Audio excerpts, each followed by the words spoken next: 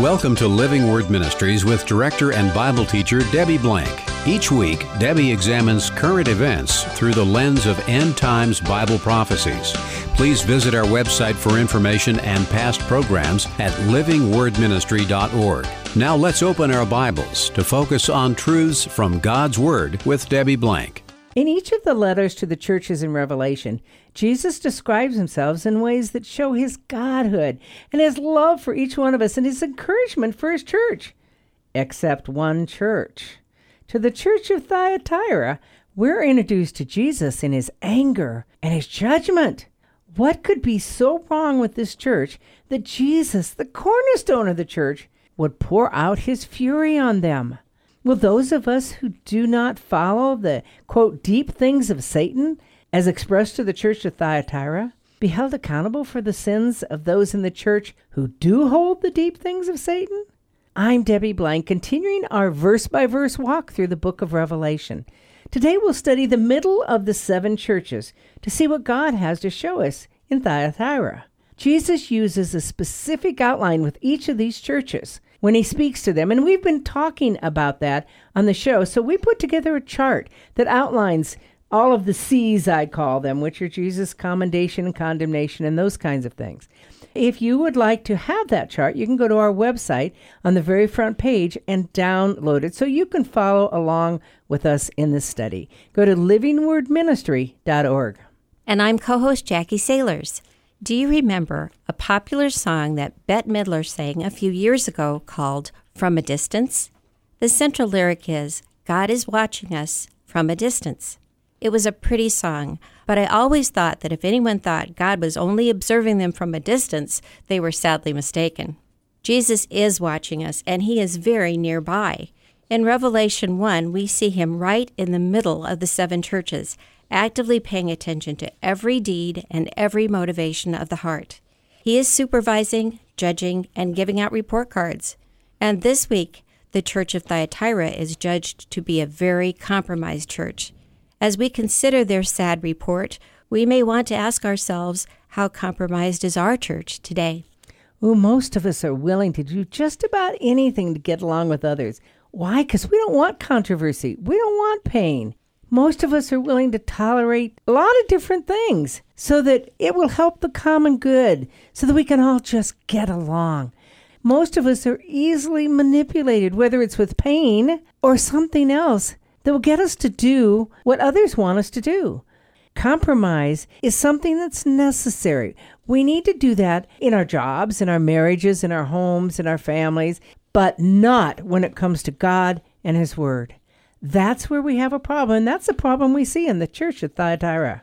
You talked about how we need to compromise in various areas of our lives, and I think that that's one of the things that makes people think that compromise in the church is a virtue, because compromise in so many other areas is something good. It's something where we reach an agreement, but when we compromise when it comes to sin, it's not good.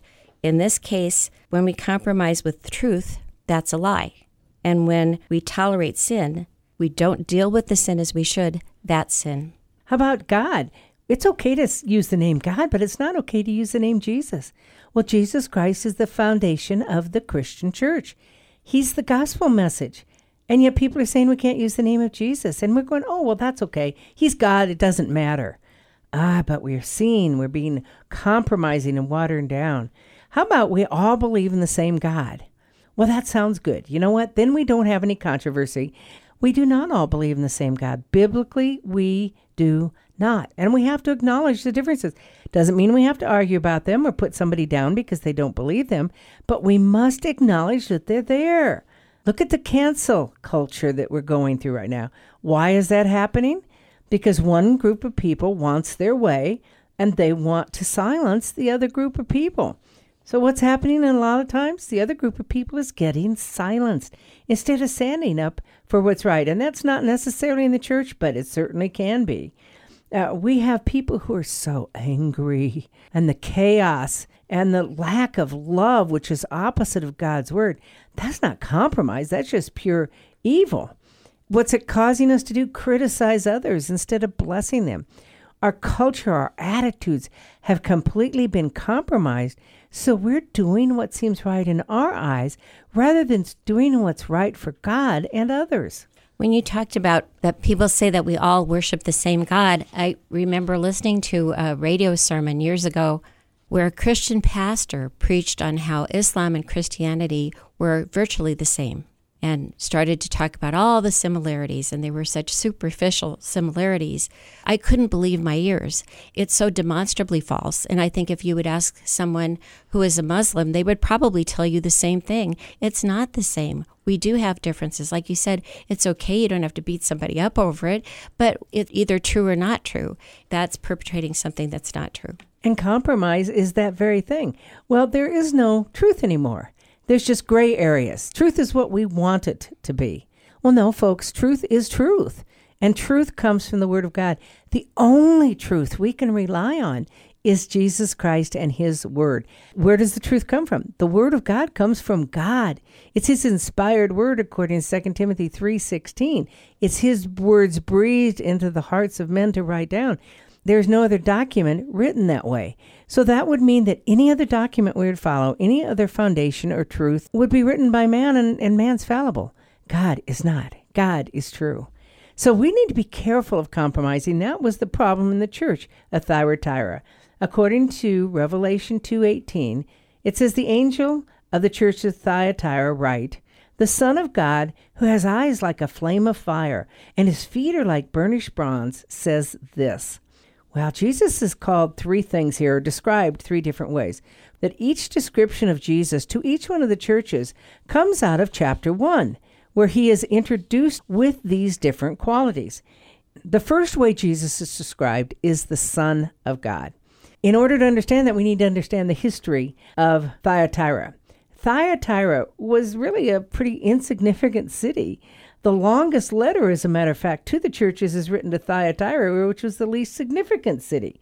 It was significant in that they had a lot of trade guilds, whether it's bakers or bronzesmiths or wool or linen. They had a dye that they found in the ground there, that they were able to dye things with a red coloring, and that made them to being able to weave certain linens and certain garments and certain tanners.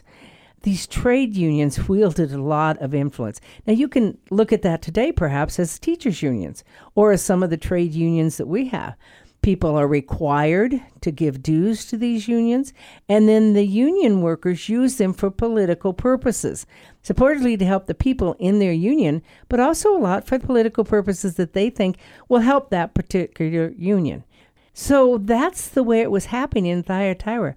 People were being forced to be involved in these unions. And back then, they didn't have a lot of other social outlets. So when you were involved in the unions, you became a member, you participated in their activities, you worshipped at their temples. They did have one particular god of Thyatira. He was called Apollos, the son of Zeus. He was also called Tyremnus. Do you know how he was described? As the son of God. He was described that way because he was the son of Zeus, and of course Zeus being the head god. Isn't it just like Jesus to describe himself as the Son of God, to use the name that was most popular for him to use about himself, as he's describing that he is the true Son of God in this city of trade unions who worshipped the supposed Son of God? So it's important for him to take that head on, which he does in his description of himself, and that's why that's relevant. What you just described is why this is a relevant description of himself to the church of Thyatira. And he doesn't stop there. He goes on to describe himself as having eyes like a flame of fire. Well, that's anger. We see that in chapter 1, verse 14. We also see it in chapter 19, verse 12, when Jesus returns in Revelation. And he has eyes like fire because he's coming in anger. He's coming in judgment. So when it describes his feet as being burnished bronze, it's the same thing. Jesus is identifying himself in this church, not with the love and tenderness and heartfelt caring that he has for his church, but in judgment. Why would Jesus do that? Well, clearly, they have some pretty gross sin that has turned them away from God, and he's really concerned about that. Well, it's interesting because he goes from there to acknowledge some deeds that they've done. He says, I know your deeds and your love and faith and service and perseverance, and that your deeds are of late greater than at first. So that sounds pretty good. So he acknowledges what they're doing right, but there's a big exception. Oh, yeah. You're working, folks. You look like Christians. Your outward activities are benefiting others. And he said, and your love, that's agape love. That's the kind of love God wants us to have for him and for everybody else. And they're displaying it. And their faith, pistis in the Greek, that means they have a belief in Jesus Christ. They're following him. And their service, that's their servanthood. What else did Jesus call us to do? And he says, in your perseverance is God's hope that never gives up. Hupomone means we're putting ourselves under the authority of God. We're persevering under every circumstance. That's really good. He says, and that your deeds of late are greater than at first. Now you look at the church of Ephesus. Their deeds at first were better than later. They lost their first love. He didn't say that about them. He says everything that they're doing is so beneficial for the kingdom of God, and they're getting better at it. Something else must be so terrible that he's coming at them with judgment. So what is it? Verse 20 of Revelation 2, Jesus condemns them by saying, I have this against you, that you tolerate the woman Jezebel, who calls herself a prophetess, and she teaches and leads my bondservants astray, so that they commit acts of immorality and eat things sacrificed to idols. There is a lot in this condemnation. First of all, let's start by saying, this is my problem that I have against you, that you tolerate. What does it mean to tolerate? To tolerate means to let go, let be, just leave it alone. It's okay. It's not going to hurt us. What difference does it make if something evil is over here? Because it doesn't affect me. Well, what we forget is that evil will affect others, and then it will permeate until it affects the entire church. So they tolerated, they left alone, they allowed her to continue. And who's the her? Jezebel. Was it really Jezebel? Of course not. Jezebel's long dead by the time this is written. But what do we think about when we think about Jezebel? The most evil woman in all of Scripture. She was a murderer. She murdered Naboth so she could have his vineyard for her husband because he pouted. She was a follower of Baal gods and had actually 850 Baal gods and Asherahs at her table that she fed all the time. She tried to kill Elijah when he murdered her Baal prophets. She was ruthless. She was evil. She was seductive. But most importantly, she didn't follow God. She compromised truth. She and her husband Ahab led the northern kingdom of Israel astray, going against the truth of the word of God. That's what we think of when we think of Jezebel. It was prophesied that she would die by having her blood licked in the streets by dogs. And she was killed that way. When King Jehu came into Jezreel, he said, who up there is with me? And a couple of eunuchs waved their hands out the window. And he said, throw her down to the street. She had painted herself all seductively, and these eunuchs threw her out the window down to the streets, and the dogs licked her blood. Because even to the end, she was evil to influence other people with her attitude. And so the similarity here is that even though her name may or may not have been Jezebel, and people probably didn't name people Jezebel back then, but she acted like this woman, Jezebel. She calls herself a prophetess. It doesn't say she is one, and she teaches and leads my bondservants astray. She's taking believers and leading them into acts of immorality and idolatry, eating things sacrificed to idols. Those are two very, very serious things. They cannot be tolerated. And yet, this fine church is letting her have her way and letting her accumulate a following. So it says in verse 21, and I gave her time to repent, and she does not want to repent of her immorality. And then what does that say about her followers? The same thing. She calls herself a prophetess. At that time in Thyatira, there was a prophetess named Sanbath. People would go to her temple in order to get an oracle from her, much like the oracle of Delphi. So she would prophesy, and people believed it.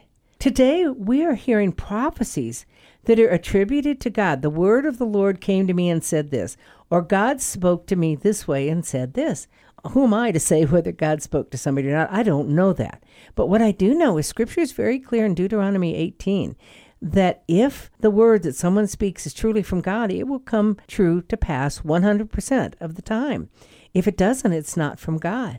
So what I hear a lot are people prophesying and then interpreting when things don't happen the right way. They say, well, I misinterpreted. Or I think what he meant was this instead, and so forth. Folks, we have to be so careful because we have people saying things. We're talking spiritual things here, obviously, but we have people saying political things. Do you know that there's an astronomical amount of Russians and Chinese operatives who are on the internet feeding us full of garbage?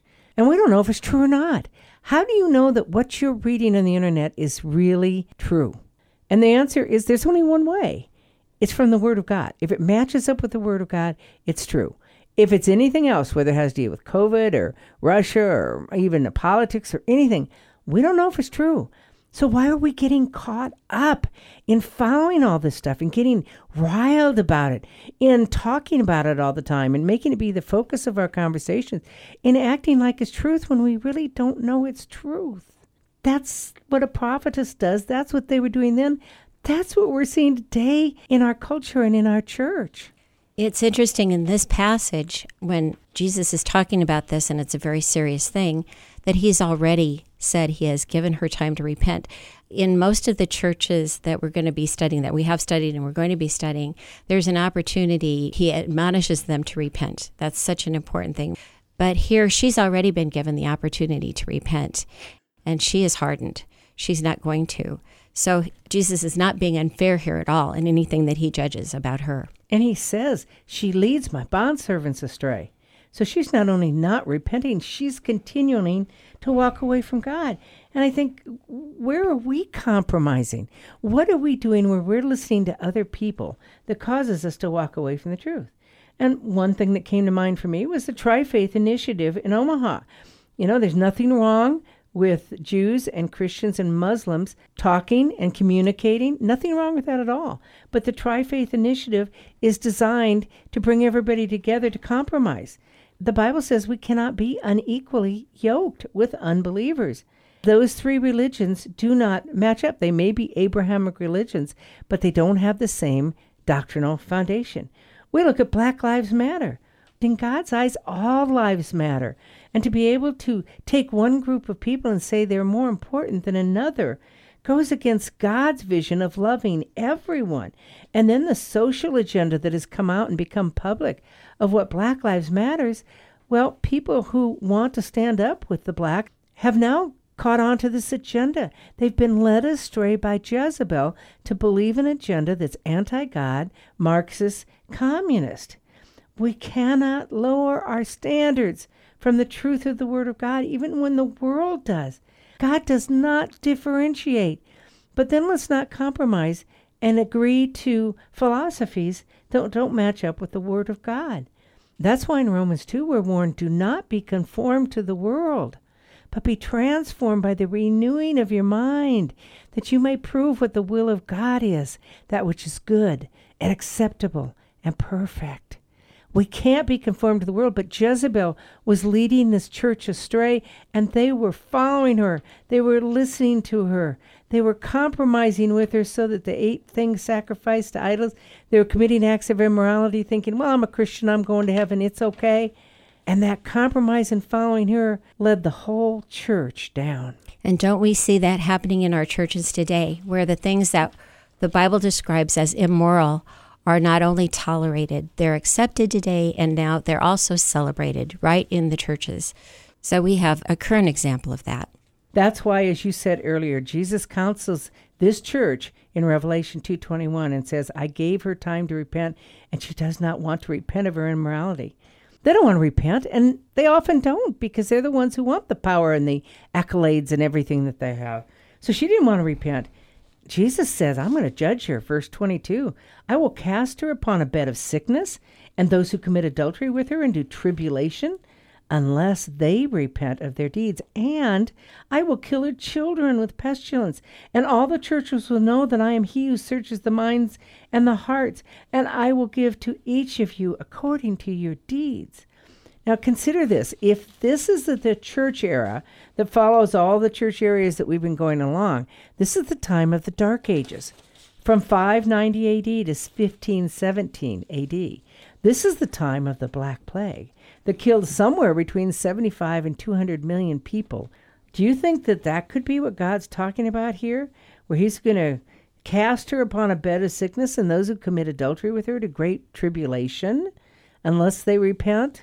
I don't know if it means that. What I do know is this is the promise of God that if we will not repent, first of all, the leaders have to repent, the ones who are causing us to compromise.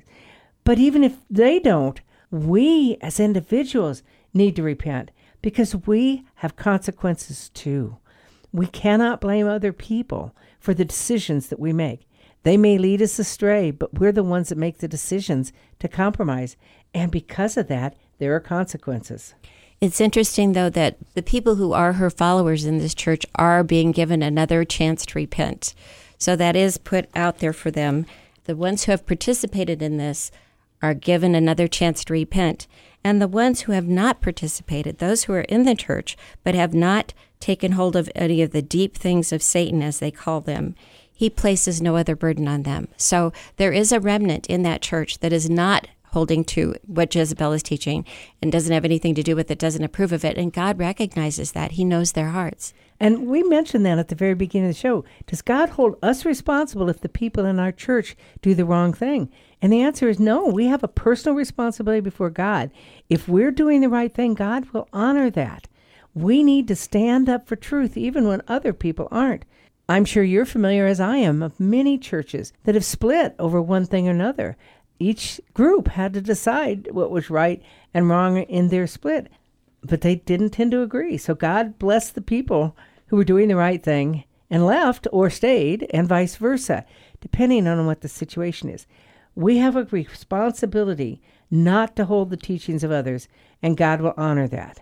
But we also have a responsibility to speak the truth, and that could mean standing up for righteousness. Certainly, I do not advocate ever leaving a church that you disagree with without first going to the pastor and the leaders and trying to walk through the issues of the church before you ever leave. And when you leave, make sure that you go away without any bitterness or anger, but in the spirit of love of the Lord. Otherwise, you take your problems, your compromising, what you've heard and struggled with, to other churches. When I think of how good some of us look on the outside as Christians, I'm reminded of Matthew 23:27. In that passage, Jesus is speaking to the scribes and Pharisees, and he says to them, "Woe to you, scribes and Pharisees, hypocrites! For you're all like whitewashed tombs, which on the outside appear beautiful, but inside they're full of dead men's bones and all uncleanliness." Now, Jesus is not saying that that's what their hearts are like in this, but it does remind me of that because so often as Christians, we look so good on the outside. We really dress up nice. We speak the language, but then the truth might come out. I remember a particular deacon in my church who was the pillar of society, and it took probably 10 years to find out that he was having an affair, and it destroyed he and his family, obviously.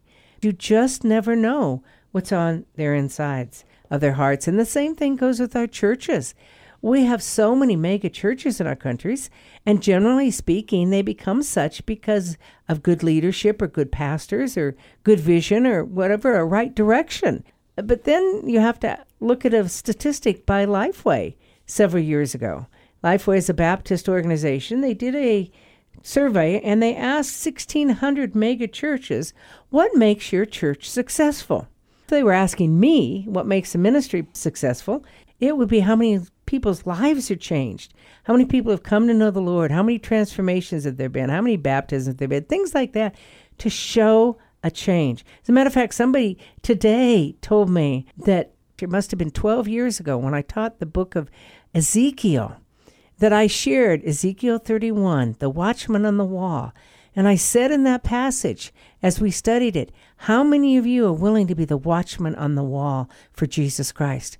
And this gal said, the day that you said that, I sat in my seat, but in my heart I jumped up, waved my hands, and said, I am willing to be the watchman on the wall. And that woman has gone on to be a great follower of Jesus Christ, a scholar of the Word, a marvelous teacher, and someone who loves Jesus unequivocally. That, to me, is what makes a ministry successful. So Lifeway asked, what makes a ministry successful, these mega churches? 1 is the size of their budget. Number 2 is the size of their building. Number 3 is the number of pastors. Next is the number of programs. And finally, how many people attend their church. That's really something as I read that, because nothing there has to do with spiritual growth. And therein lies a problem that we're seeing in our churches today, much like the church of Thyatira, is we are compromising. As we talked last week about a pastor in Tennessee who had 2 pastor friends who committed suicide because so many of our churches are looking for the wrong thing. They're looking to blend into the world and to make their budgets rather than to be an influence for Jesus Christ in this world. Imagine the revival we would see if the compromisers, if the Jezebels in our churches would lead the churches in the right direction, would stop compromising with the world's principles, and would follow only the truth of the Word of God. Well, let's end this now with Jesus, and he gives him counsel. He says to the church of Thyatira in Revelation 2:25, nevertheless, what you have, hold fast until I come. So again, he's encouraging them, stay strong. And he who overcomes, he who keeps my deeds until the end, to him I will give authority over the nations. And he will rule them with a rod of iron, as the vessels of the potter are broken to pieces. So I also have received authority from my Father, and I will give him the morning star. He who has an ear to hear, let him hear what the Spirit says to the churches. Well, this is just so wonderful, because Jesus described himself at the very beginning of this as the Son of God, the one who is in complete authority. And after he has committed judgment on those who haven't walked in his way, he blesses those who have with the power to have authority, his authority. Remember, before Jesus left this earth, he says in Matthew 28:19, all authority has been given me in heaven and on the earth. So Jesus now is giving that authority over to us. As he rules with a rod of iron, we're going to get to rule with him with a rod of iron. And as he has received authority from the Father, he's going to give that to us. That's what we have to look forward to if we don't compromise. Where does compromise get us? Nowhere. There is nothing positive.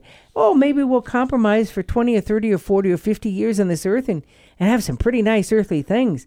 But I would rather stand on the truth of the Word of God and reign with Christ and have authority with him forever than a few years of compromising and what it offers temporarily here.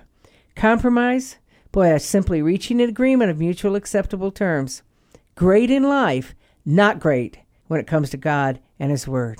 I encourage you to know the truth and never compromise your relationship with Jesus Christ, because if you do, you will suffer the consequences of the church of Thyatira.